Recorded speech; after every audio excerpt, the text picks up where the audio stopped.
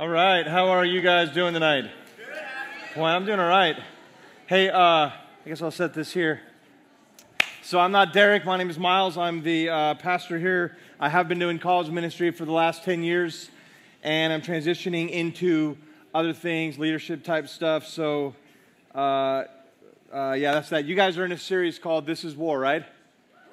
Right? And it's through the armor of God, and Derek asked me, he's like, hey, I want you to come in and speak on the armor of God. And at first I was like, okay, and then I'm like, okay. But in my head I was thinking, anything but the breastplate of righteousness, because I don't want to stand in front of a bunch of high schoolers and say breast like 100 times. But that's exactly what we're doing. That's exactly what I'm doing. So if you have that immature little vibe, so do I. I'm sorry, that's just what happened. It's in the Bible. You can go through multiple translations. It's still the breastplate of righteousness, so here we go. We're going to talk about that. It's from Ephesians chapter 6. Why don't we just kind of jump in there now? Let me read it to you. You guys have probably been reading this. If I know Derek loves to kind of dive through Scripture, and so we're going to kind of do the same thing. In Ephesians chapter 6, verse 10, it tells us, finally, be strong in the Lord and His mighty power. Put on the full armor of God, which is what you're talking about, so that you can take your stand against the devil's schemes. That word schemes means strategies, and I want you to catch this. What those two verses tell us is that the world is not a playground, it's a battleground. You catch that? The world is not a playground. You might think it is, but it's not. It's a battleground, and you have an enemy. You might not even want an enemy. He doesn't care. He's not asking you, hey, do you want to fight? He's just fighting you. And he has chosen to be at war with you. And he has schemes. It means strategies to take you down and destroy your life, to destroy your soul, to separate you from God. And I want you to think about this. The reason you have an enemy and Satan hates you is because God loves you. And Satan hates God, hates God's authority, hates God's person, and Satan can do nothing against God. And so instead, he goes after those God loves, which is you. And so Satan wants to destroy you. He wants to ruin your life. He wants to ruin your relationships. He wants to ruin your mind, your soul, your body. Satan wants you, like if you got to be so awful in life that you were just on the floor crying life over, things are so bad, Satan would stand over you and say, just what I wanted, victory for me. That's what he wants from you. He has no mercy, and he has strategies. That's what it means. We're not unaware of the devil's schemes. And so when you have an enemy, you have to know, well, how is he trying to take me down? And then he says, our struggle is not against flesh and blood, but against the rulers, against the authorities, against the powers of this dark world, and against the spiritual forces of evil in the heavenly realms. You have an unseen enemy. He's talking about the devil, obviously. Therefore, because this is true, put on the full armor of God, so that you may, when the day of evil comes, you may be able to stand your ground, and after you have done everything, to stand.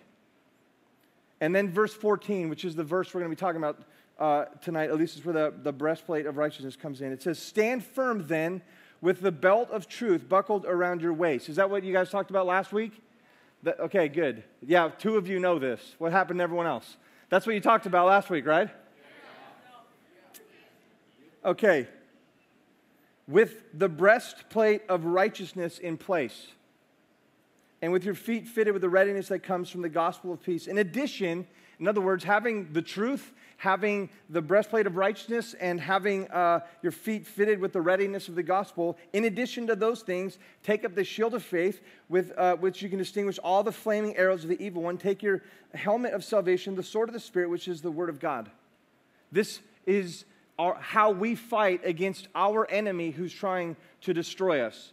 And so, again, the world is not a playground, it's a battleground. You might act like it, but imagine what it would be like if you were at war and you were acting like it was a playground. What would happen to you? You would die, totally. And that's what happens to so many people, because you want to pretend that life is just a big party, and I get that, but I'm telling you, there is an unseen enemy who has picked a fight with you, who wants to see you destroyed. Because God loves you. And so we have to put on the full armor of God. You're in battle whether you like it or not. So let's talk about the breastplate of righteousness. Why the breastplate? And I've been asking myself that because it's just so awkward to talk about that, like I said. But here's what it means. It covered your most vital organs, and it was your last line of defense. It's what protected the most important parts of you, your heart, your lungs, all kind of the vital areas. And it is not offensive, it is primarily defensive, meaning when the enemy is attacking you, this is what you have to protect yourself. And so I've been asking myself, how does righteousness, if it's the breastplate of righteousness supposed to protect us, how does righteousness protect us? And I've been thinking about that and praying about that all week because I wanted to help you understand this. I can tell you right now that righteousness and being righteous is not about behavior. It's not about behaving right. It's about something else. And this, I'm telling you, this is so important. As a matter of fact, you can't understand the Bible if you don't understand righteous, what it means to be righteous. Listen to this. The word righteous, or words that are the equivalent of righteous, are in the Bible 574 times. There's only 66 books in the Bible. Okay, this concept of being righteous is in the Bible like all over. The Bible is about being righteous. And so I've been thinking, how do I help you understand righteous so that I can help you understand how righteousness protects you, how it's a breastplate around you. And so let's talk about righteous a little bit. In order to do this, we have to talk about your favorite subject, which is authority. Right? You guys love authority, right? You love to be told what to do. You love it when your teachers are telling you in class, that these are the things you have to do, these are the things you don't have to do. You love it when your parents deliver authority. You love it, right? This is what you live for, true? Of course, because you're not rebels at all. The word authority. Somebody said, preach it. You're weird, man. Here's the deal. Here's what authority means, okay? And I'm telling you, I know you don't like it. When I was here, I still have this rebellious thing in me that doesn't love the word authority. But I just want to tell you that when you understand it right, you will understand how important it is that God has authority. So here we go. Authority really is this, okay? What it means is the ability to make the final decision. Or the ability to settle an argument. That's what authority is. That's what authority does. It comes and it says, you know what? Of all the opinions, here's the one that matters. And there's all kinds of things, like when your parents talk to you about having a curfew. You might have opinions, but you don't have authority. Right? Have you noticed that? They have the authority. And what they say solves the discussion. It ends the discussion. It solves the argument.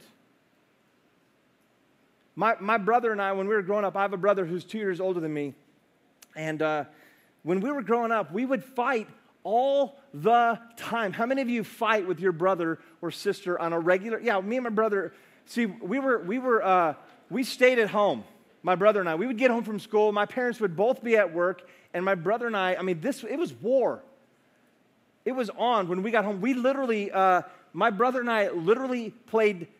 We literally fought each other on the roof of our house. We would get on the roof and fight, and my neighbors would just be standing there, "Get down, Miles, get!" And we would fight, and it was awesome.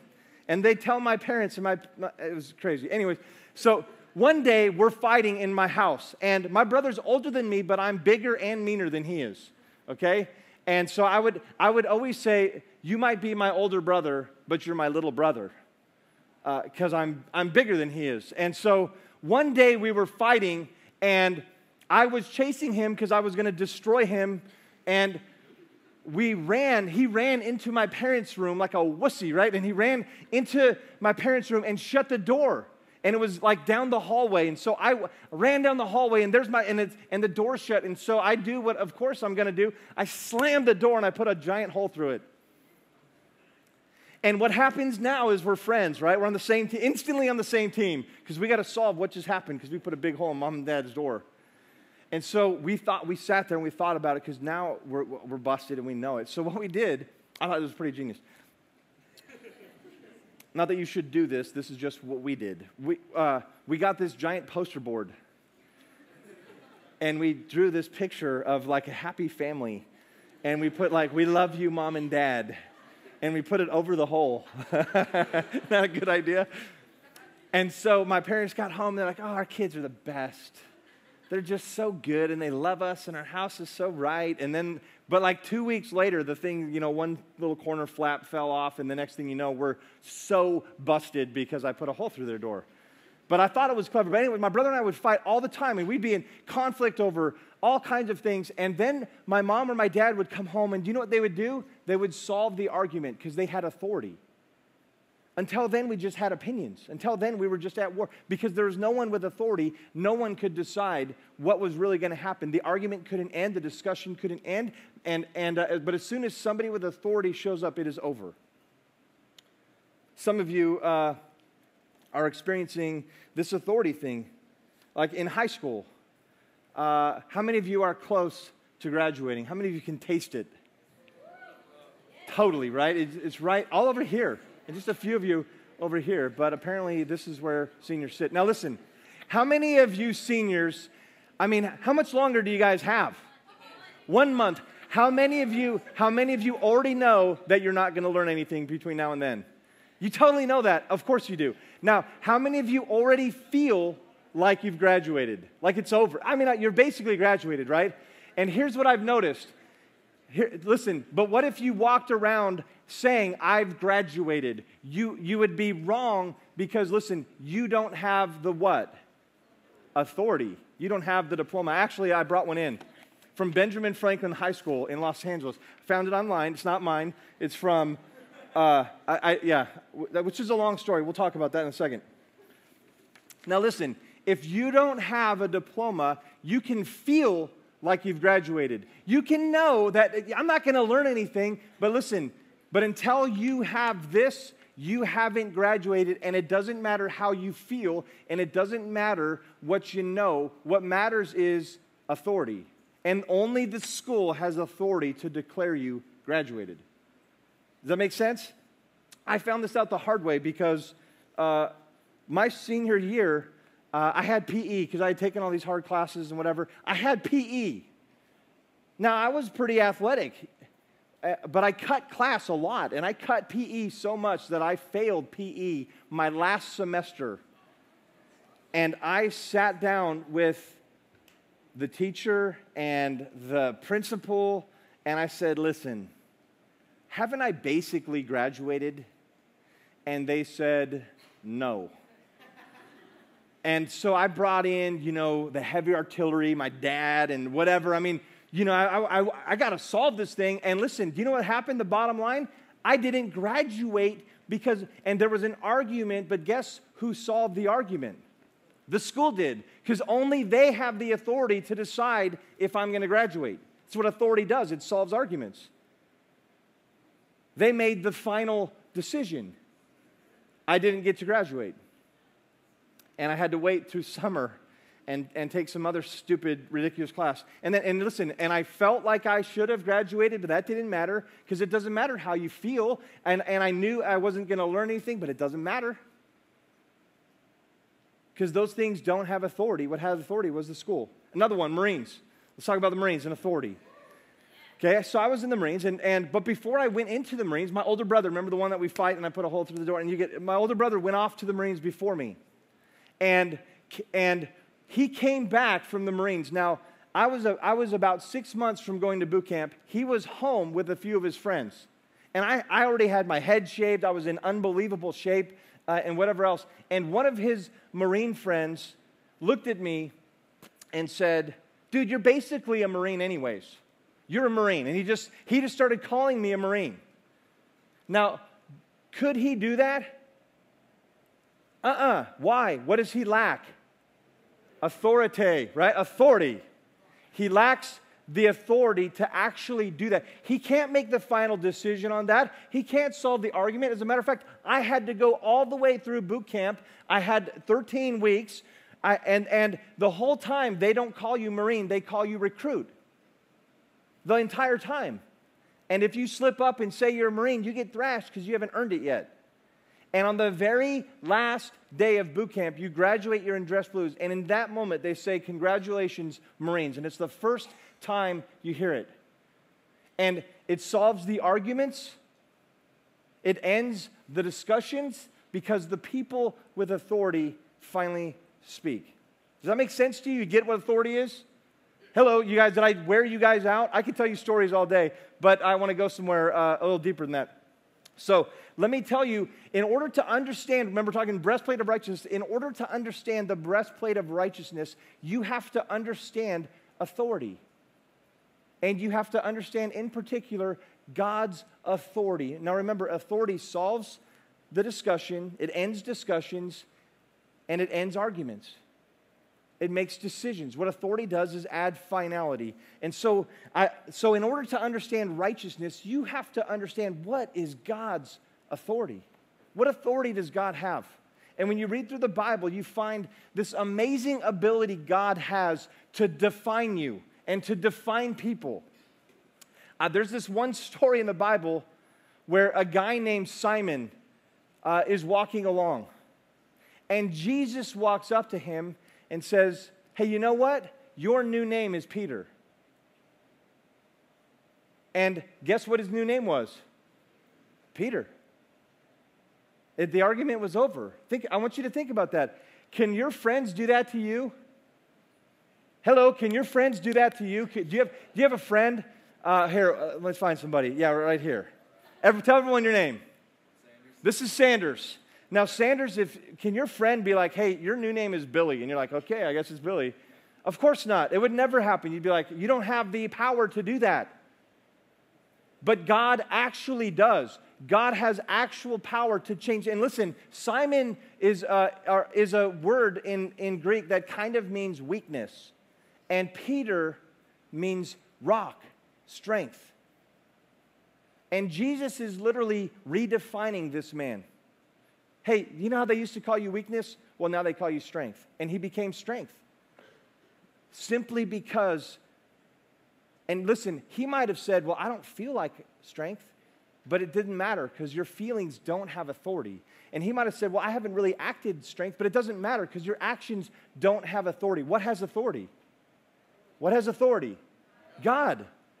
Whatever and I want you to catch this, it's so important. You don't understand righteousness, you can't understand much of the Bible if you don't get this. Whatever God says about you, that's what's true. Whatever he says, that's what's true. And it might not have been true before he said it, but as soon as he says it, it's true. There's another guy in the Bible, a guy named Jacob. It means deceiver, and he was constantly deceiving people. And God comes down and says, your name used to be Jacob, but your new name is what? Anyone? Israel, your new name. So he changes his name. God has the ability to literally change, redefine you. And that's, and over and over and over again. And Jacob might have said, hey, I don't feel like Israel. Doesn't matter. Your feelings don't have any authority. Hey, I haven't done anything like in Israel. It doesn't matter, but I still feel like a Jacob. Who cares? What has authority is God to define you. Whatever God says about you, that's what is true. And so, why this is so important is your righteousness, what it means to be righteous, is rooted in God, in God's authority. He solves the arguments, he ends the discussion, he makes the final decision. And it doesn't matter how you feel, and it doesn't matter how you act, because those things don't have authority. You are righteous because of what he says. about you, because of his own ability and authority to define you. What righteous means is right with God, in good standing, that God is pleased with me. It means that I'm innocent before him, that he finds me acceptable in his sight. He's pleased with me. And so the question is, how do you know you're right? How do you know you're right with God? Is it because you feel right with God? It's because you've done a bunch of good things? Or is there something else that has authority? And I would suggest to you that it is actually earlier in the book of Ephesians. And we're actually going to put this on the screen so that you can read it also. So check this out. Chapter 2, verse 1. As for you, he's talking to the people.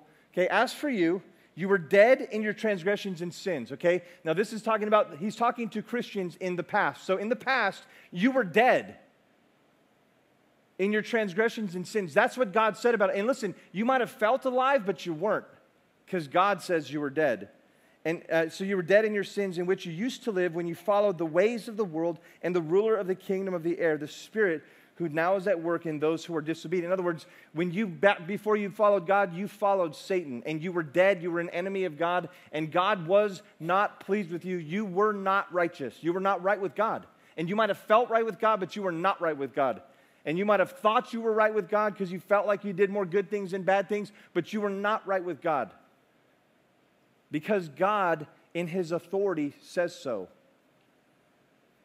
And verse 3, all of us also lived among them at one time or another, gratifying the desires of our sinful nature. Like the rest, we were by nature objects of wrath. We were under his wrath. But verse 4 changes it. But because of his great love for us, God, who is rich in mercy, made us alive with Christ, even when we were dead in transgressions. In other words, while we were dead, God in Christ declared us alive.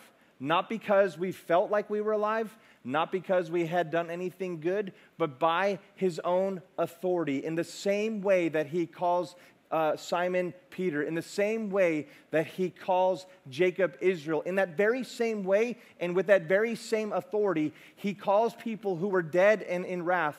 Now you're alive because of Christ. Now, and you might say, well, I don't feel alive. Yeah, but that feeling doesn't have authority. And you might say, but I haven't done anything like Christians do. But that doesn't have authority. What has authority is God. You are whatever he says you are. You catch that? Hello, did you catch that? You are whatever he says you are. Because of his great love, God, who is rich in mercy, made us alive with Christ, even when we were dead in transgressions. It's by grace that you have been saved. And God raised us up with Christ and seated us with him in the heavenly realms in Christ. So in other words, if you have received Christ, think about this. You are in some way raised up and seated with Christ in heaven. And you might say, well, I don't feel like that's true. Yeah, but, or I don't act like that's true. Yeah, but God says it's true. And he has authority. Whatever he says, that's what's true of you. And so if you're a Christian, there's a part of you that's seated with Christ in heaven. You are so right with God. And he does this in order that in the coming ages he might show the incomparable riches of his grace expressed in his kindness to us in Christ. For it is by grace you have been saved through faith. This is not from you. In other words, you didn't do this. You didn't save yourself. It's not because you worked so hard. It's because of his word, because of his authority. So that you cannot boast, for we are his workmanship, created in Christ Jesus to do good works, which God prepared in advance for us to do. So here's my point. I was trying to make sure that you got all of this. If you are in Christ, then you are right, not because you are right with God, not because you feel like you're right with God, and not because you behave like you're right with God. You're right with God because he declares you right with him. And it's his authority to declare you. It's his authority to define you. Whatever he says about you, that's what's true of you. And in that same way, he says, in Christ, You are his. And by the way, the opposite is also true, and you just have to know this. If you're not in Christ, if you are not a follower of Christ, if you're not a Christian, you might feel like you're doing right with God, but according to the Bible, you're not. And you might feel like you and God are close, but according to the Bible, you're not. And you might think, well, I do more good things than bad things, therefore God will accept me. According to the Bible, that's not true. The authority does not rest in those things. It rests in God and what he says. So, what is righteousness? It's God saying that I'm right with him based on his authority. Does that make sense to you? Hello, does that make sense? I did it a lot. I'll do it all over again. I'll start with my parents and the Marines and the whole story. I'll do it. Does that make sense to you? All right, I thought it might after that. So, how does righteousness protect us from the enemy? Well, in order to know that, you have to know what his strategy is. What is Satan's strategy? And how does righteousness, knowing that I am right because God says I'm right, how does that protect me? I think there's a couple ways. I think Satan's strategy is to get you to base your authority or your righteousness on some other authority. Okay? Your rightness with God. And let me tell you how subtle this is. It's simply this. Let's say you start doing good things, and you're a Christian, so you're doing good things, and you start thinking, God must be pleased with me because I'm doing good things. As soon as you did that, where's the authority of your righteousness coming from? Your good things. And so now you're like, God is pleased with me because I'm doing more good things than bad things. And I'm a good Christian because I go to church and I do read my Bible. And suddenly you think that God is pleased with you, not because he declared you righteous in Christ, but because you're doing good things. And then let's say, and see what Satan loves it when you do that because that's his strategy. Satan hates the authority of God. That's been his problem all along. And he got you to move your authority from God to your own good works. And as soon as he does that, guess what? The next thing he does is he begins his strategy. He has a 1-2 punch of temptation and accusation. As soon as you base it on your good works, he comes along and says, hey, maybe you should do this. Maybe you should try this. And suddenly he gets you to sin by tempting you. And as soon as you sin, then he begins to accuse you. And he says, see, you're not right with God because you're not doing good things. Do you catch that?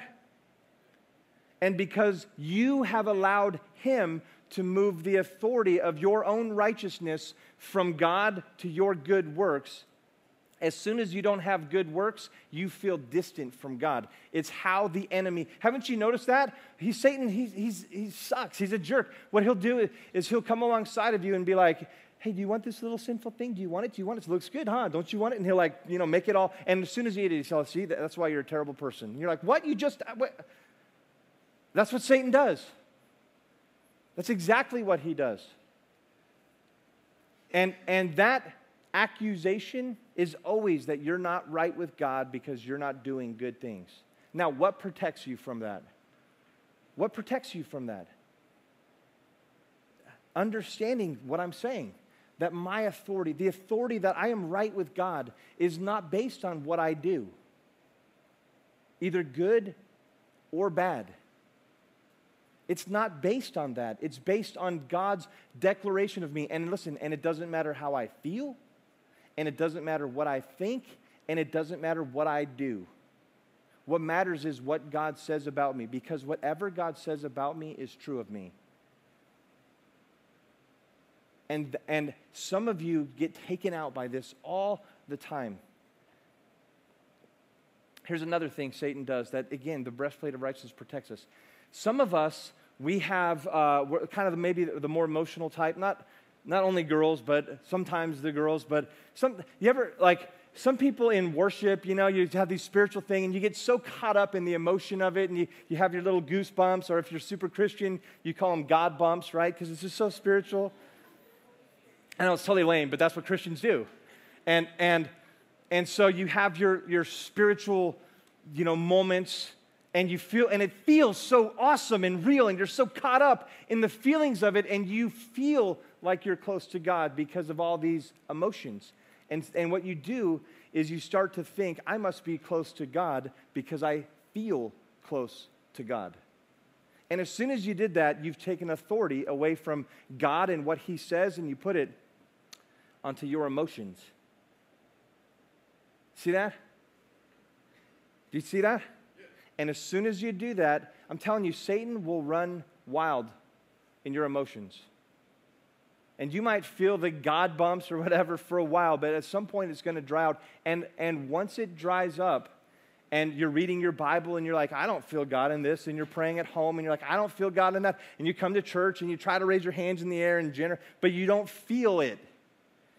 And you start to think, there must be something wrong with me in my relationship with God because I don't feel right. And as soon as you did that, what did you move the authority from God and what he says to how I feel? And I'm telling you, Satan will own you if you do that. He will own you. Because emotions have highs and lows, no matter what you do. You will never ride a spiritual high forever. And if you think that that spiritual high you're on is your faith and is what you count on and is what you trust in, then you will be deeply disappointed. And you will fall under the strategy of Satan. Because all he wants you to do is remove the authority from God to something else. Now, what's the answer to this? Again, it's simple. The breastplate of righteousness, that I am right with God, not because of how I feel, but because of what he said. And when I feel it, it doesn't change it. And when I don't feel it, it doesn't change it.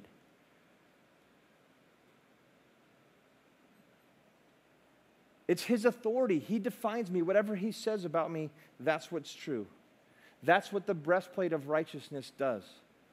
That's how it operates. It defends against the strategies of Satan. And I just wanted to kind of pray over you to kind of close. Does that make sense, first of all, to you guys? That makes sense? And so God has authority to define you, right? He has authority. Whatever he says about you, that's what he says. If you're in Christ, what he says about you is that you are right with him. That you're actually seated. You're not waiting to go to heaven. In some way, you're already in heaven. It's unbelievable. What he says is true of you. And it doesn't matter what you've done. It doesn't matter how you feel. All right. I want to pray over you because I'm convinced there's some of you that live right there, man. You feel like God is displeased with you and you're so far from him because you've sinned and you don't know how to get out of it. And I think there are others of you who kind of have, you have this emotional thing going. And you just haven't had the ability to cling on to the breastplate of righteousness that whether I'm at a high or a low, God's word, what he said about me, stands. So I just want to pray for you, and then the band will come up and we'll sing a song a little bit, and you will go off to your small groups to talk more about it. So Father, I pray for these students that are here. God, I pray that you would help them to understand and embrace this whole idea of the breastplate of righteousness. God, I pray, I know that authority is not a word that we love, but when we hear it like this, God, I pray that it becomes your authority becomes more attractive to us, that we would be able to say, God, won't you solve the argument in me about how I'm, my relationship with you? God, won't you have final say, that when my emotions or my actions are saying that I'm not right with you, God, won't you come and speak? Won't you come and with your word tell me that I'm right? And that help me to carry the breastplate of righteousness, to not be unprotected from the schemes of the enemy. And God, we love you and we worship you and we thank you that whatever you said about us is true, and you could have left us in wrath, but you chose to put us in your mercy. You did, and that's amazing that you did that. And that's why in moments like this we come to worship you, God, because whatever you said about us was true, and what you said about us was so very kind. And that your word is the news, but your gospel is good news for us. And so we are truly, truly grateful. And so, God, when we come to worship you, we come to worship our authority, the one who, whatever you say about us, that's what's true of us. And we love you so much. In Jesus' name, amen. Why don't you guys stand as we worship together?